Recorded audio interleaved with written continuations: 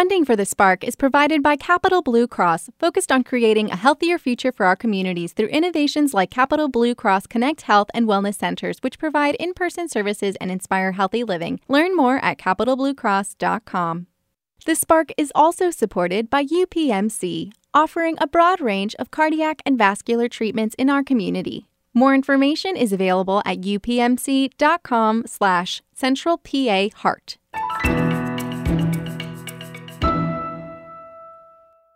Friday is when the Spark hosts journalists for a journalist roundtable talking about the stories that made news this week or have an impact on our lives. Joining us today are WITF's Capitol Bureau Chief Sam Dunklaw and LNP reporter Jade Campos. I want to welcome both of you to the program today. Jade, you're on mute. If you could... Can you hear me now? I can hear you now. Okay. Awesome. It's nice being with you guys. Thanks. Yeah, things don't work well on radio when you can't hear each other talking. But all right, want to start with an ongoing story. Jade will talk about something going on in the city of Lancaster here in just a moment. But Sam, this has been something that has been going on since late last year, early this year, at the state capitol, the legislature not getting anything done. And a lot of times people will say, well, they're not getting anything done. But literally nothing is happening at the state capitol as far as legislation goes right now because there's a fight in the legislature about who has power, who does what. Every week there's something new. What's the latest this week? So the latest reported in Penn Live this past week is that House Speaker Mark Rozzi changed the locks, had the Department of General Services change the locks to a suite that was occupied by House Republicans for a long time. That sent former House Speaker and now Republican leader Brian Cutler into a bit of a tizzy. The locks were changed on Tuesday of this past week without letting anybody know. Cutler's main contention beyond what he had called a breach of trust from the Speaker's office was that there were personal files, there were attorney-client privilege documents that were still in that office. There should have been more time in order for the staffers in Cutler's office to be able to come and retrieve some of those items. But the effect was clear and palpable. It's another step in sort of what has been escalating tensions between newly elected Speaker Rozzi's office and the Republican leadership, who, to remind folks, have controlled the House of Representatives for well over the past decade, and now kind of found themselves in this new position that many don't even remember had occurred since the last time they were out of power was well over a decade ago. So what isn't happening while this is going on? So primarily, there are no procedural rules in the House. Now, taking separately the fact that the state Senate has convened, has agreed on rules, and can operate as its own branch of government, or at least as its own chamber of the legislature. The House cannot, because it has not agreed to the rules that govern when bills can be brought up, when bills can be voted on, who sits in what committee, things like that. And if you don't have those, you can't have those things go on, which means legislation can simply not get done. The Senate can do all they want, as we saw in the last month, passing that series of constitutional amendments. But without the House, you have effectively a gridlock. Now, in past years, when the legislature has agreed to rules properly, a lot of the things that go on in early January into February as we get closer to the budget address are largely procedural in nature. Some initial bills are introduced. Maybe there's a dignitary or two that comes to the House. In my experience in the past, there hasn't really been gigantic major legislation that has been passed through. Of course, the exception this year being that there were a trio of constitutional amendments that Republicans had hoped to get on the ballot. You can get things like that done, but outside of that, we're not talking about major things like the budget and stuff like that. That occurs later in the year. As I said earlier, many people will say nothing's happening in the legislature and they're not getting anything done, which is a sign of cynicism. Does something like this make the people even more cynical? And the follow-up question, and I don't know whether you could even answer this or not, it may be a rhetorical question. Do Pennsylvanians care? To address your first question, it's funny you bring that up because the Speaker has been on a listening tour with different folks in cities across the state. He was in State College this past week. And the concept of this listening tour, as folks know, and for those that don't, is to gather public feedback about how the House should operate in the next year, what the rules should look like, how the House should address this longstanding issue of survivors of childhood sexual abuse, what legislation like that should look like, and things like that. And somebody had come up and had said something to the effect of, it's getting harder. This woman had been a teacher for a long time. She's been working with youth, she had said, for decades. And it's getting harder and harder for her as a community activist to tell the kids who are in her orbit that government matters, that your vote matters, especially when there's been the degree of partisan gridlock that has been going on, not only in this past year, but in previous years when, as she has said, popular legislation laws addressing how guns should be regulated in the state, which has some degree of bipartisan compromise. When bills like that have been shut down in the past, it leads folks to think that their vote doesn't matter. So you have that compounded on now what we have is complete procedural gridlock. She had said, the more that goes on, the harder it is to convince people who are coming up to stay involved in in the government process. And you saw the reaction from lawmakers on that panel were a little stunned. Why should people care? Well, government at the local level and at the state level are in charge of your tax dollars. They are primarily charged with figuring out where that tax money is going, what it should be spent on. A government is a reflection of a citizens' priorities, of Pennsylvanian priorities, of county priorities, and so forth. So, like it or not, you pay taxes one way or the other. You pay taxes with your wages. You pay taxes if you're a homeowner. You pay taxes on your investments if you're an investor. And most people generally have a stake in terms of where their money is going. I want to bring Jade Campos of LNP into our conversation. Jade, Sam just mentioned local government, and Sure. something that a lot of people don't think about, but if they would think about it, is that local government often is much more responsive than, say, state government. The higher you go, the higher level you go, they're representing more constituents, not quite as responsive. Let's talk about something that's going on in the city of Lancaster. For years, I have heard municipalities, but especially cities, saying, we have to be able to do something to raise revenue, that state law really restricts us from generating any kind of revenue other than property taxes. Lancaster Mayor Deneen Sirachi is proposing the city change to home rule. First of all, what does that mean? Yeah, so that has been a conversation, like you said, in Lancaster City for a long time. A lot of the council members, Mayor Sirachi herself, have been talking about it. What home rule is basically a process that allows cities like Lancaster's, municipalities throughout Pennsylvania, have more flexibility in how they tax their residents. It allows them to self-govern themselves more. It allows them to create a charter that they will be governed under. So the residents themselves will vote on who creates the charter, and then that commission will create a charter, and then they will ultimately decide, hey, I do want this charter to be put in place, or I don't want this charter to be put in place. So it allows the local residents, the citizens here in Lancaster, to actually decide and have more of a choice in, all of the daily small things that govern them. Why did Mayor Sirachi bring this up now? Yeah, so, that's a good question. That has been something that's been going on for a long time. It's something that was considered twice countywide. This is the first time that the city itself is considering home rule, at least starting the process of doing home rule. What Mayor Sirachi has said is, ARPA is coming around the corner, and it's coming around fast. The American Rescue Plan Act funding that the city has received, it will run out in a couple of years. By 2026 is when all of the money has to be spent. And a lot of the city's budget is being balanced on ARPA money. And so the city's already facing a structural or a budget deficit.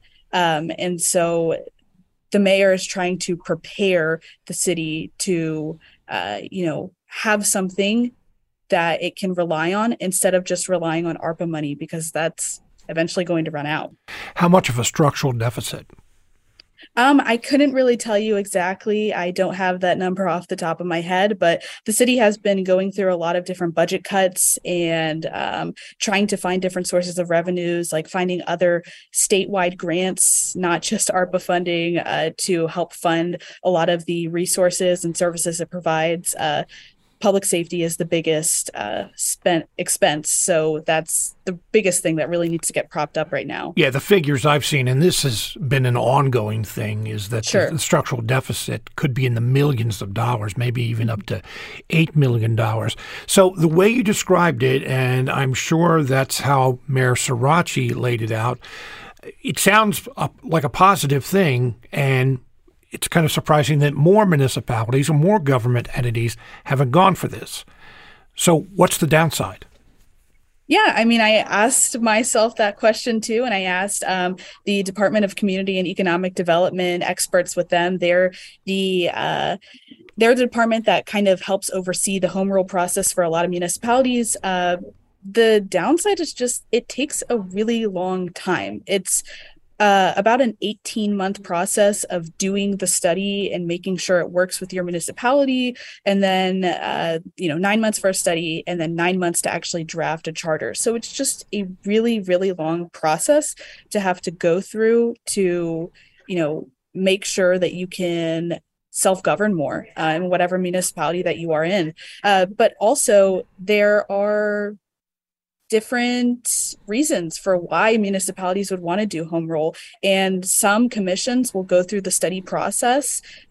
You have to put a commission together to decide whether home rule works or not. They'll go through the study process and just decide things are fine as they are. There's no need for a home rule. And just an observation, it's been my experience when voters are asked about a change in government, often they're a little bit leery, thinking, oh, this is going to raise my taxes, because local municipalities like Lancaster, if they have other options for raising revenue, voters sometimes see that as, okay, they're going to go with an earned income tax, and that's going to raise my taxes. So that's something that I'm sure that they have in mind as well. Jade, we were talking about the city of Lancaster and home rule. Something I just want to point out is that, okay, we may be talking specifically about Lancaster here, but Lancaster is a city not unlike a lot of other cities that are dealing with many of the same problems. So many of the issues we're talking about here about Lancaster, you could talk about in York, you can talk about in Harrisburg and other cities as well. Wanted to turn to another story, though, and this is a little bit unusual because you don't hear about it very often. You have a story in today's LNP about it was recently determined that Lancaster had too much fluoride in its water. What's that about? City Bureau of Water does, regular testing of its drinking water system just to make sure that the fluoride levels are safe and clean for people to, drink safely. And recent testing in late December, I believe it was December 28th was the day that they conducted a test that found that fluoride levels were 0.31 milligram per liter more than they should have been. The state mandate is 2.0 milligrams per liter. So that prompted the city to say, hey, we need to start doing daily tests just to make sure that the fluoride levels don't get too high again. And they said that all of the levels have been in compliance ever since then. But it's not something that people should be worried about. And, I'm sure that many people who might have received a letter from the city that said fluoride levels were a little bit high, that probably will make you worry, but they weren't high enough, and it wasn't high enough long enough to cause any long-term damage. Well, your story did include what some of those long-term damages could be with continued high levels of fluoride. What are some of those damages? Yeah, so at the height that Lancaster's fluoride levels were at, which was 2.3 milligrams per liter, like I said, that would just mostly cause cosmetic staining for children whose teeth are still developing. Fluoride is put into drinking water to make sure that you can prevent cavities. But if you have too much exposure of fluoride, it can make your teeth look a little bit different. So at that level, it could cause some browning on your teeth, specifically for children, like I said. But the national mandate for the maximum level of fluoride that you can have in drinking water is 4.0 milligrams per liter. And that's because over a period of time, it can cause, bone disease, breakdown of, just how strong your bones are. But that would take a lot of exposure and a long period of time for that to actually happen.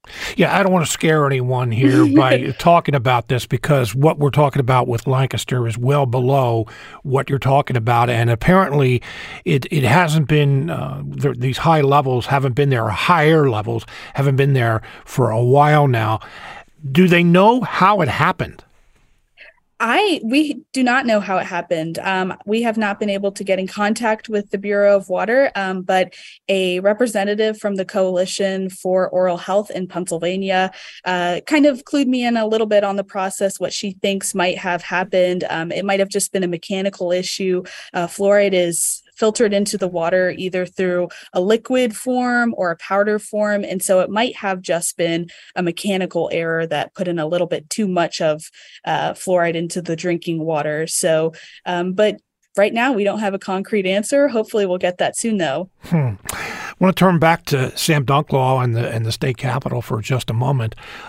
Sam, special Senate election this week, and there are some House elections next week that could make some of this controversy go away as far as who's in power. Well, funnily enough about that, even after the special elections occur, there has been some reporting that suggests that the speakership, who is going to actually be the Speaker of the House, may indeed change. House Speaker Mark Rozzi had been told the Associated Press he certainly hopes to keep his job after the special elections take place and after those members are sworn in. But there has been some rumbling for a long time, for months now, that the Democratic caucus largely supports former Minority Leader Joanna McClinton for Speaker. So how that shakes out, we'll certainly figure that out as time goes on here in those terms of the special elections. But yes, there are 3 special elections coming up on Tuesday in Allegheny County. 3 districts that were held by Democrats are again up for election. We have former State Representative Tony DeLuca, who passed away last October. He had held that seat for decades. We have the district that was held by now Congressional Representative Summer Lee, and we have the district that was held by now Lieutenant Governor Austin Davis. So if that gives you a sense of the makeup of those districts and the chances that a Democratic candidate might have as compared to a Republican, that's why the thought has been by political watchers, by reporters and others, that Democrats are likely to be favored in those elections. So we could, not saying definitively, but we could see a Democratic majority come out of those. On the Republican side, though, okay, Democrats likely to be favored because of those districts. But I'm sure one of the reasons that the Republicans have been so upset about this is that likely to be doesn't mean it is. Right. And their voters haven't spoken yet. Right. And, until an election is never over until it's over. The Republican, and sometimes not even over then. Here we are 2 years right. later after a presidential election. Right, exactly. And I don't think that there's going to be any of the kind of questioning about the results of an election that we've seen in the past. But yes, there has been a lot of hand wringing on the Republican side because Republicans lost well over 20 seats in the 2022 midterms. They're reeling after an election loss. There has been some soul searching within the party in terms of how did this happen. Although, of course, Republican leaders have largely pointed to the map that was crafted by the Redistricting Commission in the past year or two, that once things sort of shook out, favored Democrats, at least in some small part. Now, granted, Democrats did not win as much as they thought they did, but Republicans certainly lost more than they thought they did. And that's how we ultimately ended up with this razor-thin margin. Only have a minute left. I want to thank both of you for being with us. And I don't know whether you can do this in a minute or less, Jade, but who is Edna Amaro? Edna Amaro is a Lancaster City resident who is facing eviction in April. And she shared her story with us at LNP a week ago, and the community's been rallying around her to find a house. And they've raised over $20,000 for her in a GoFundMe. Why is she losing her home? The new owner of her house, her previous landlord, decided to sell the house, and the new owner is fixing it up. He says it doesn't meet code and she has to move out in order for that to happen. And the rent is getting bumped up because the house is getting fixed. So it's just not something she can afford anymore. And it's just not feasible for her to live there while renovations are happening. But the community seems to be rallying behind Edna Amaro, and it's good to see that they are doing that. I want to thank Jade Campos of LNP in Lancaster for being with us today. Jade, thank you. Thank you for having me. It was great talking to you. And Sam Dunklall, WITF's Capitol Bureau Chief. As always, Sam, you're a regular on the program now on Fridays. So I got to say I appreciate that. Thanks for having me on, as always. Thanks for being with us.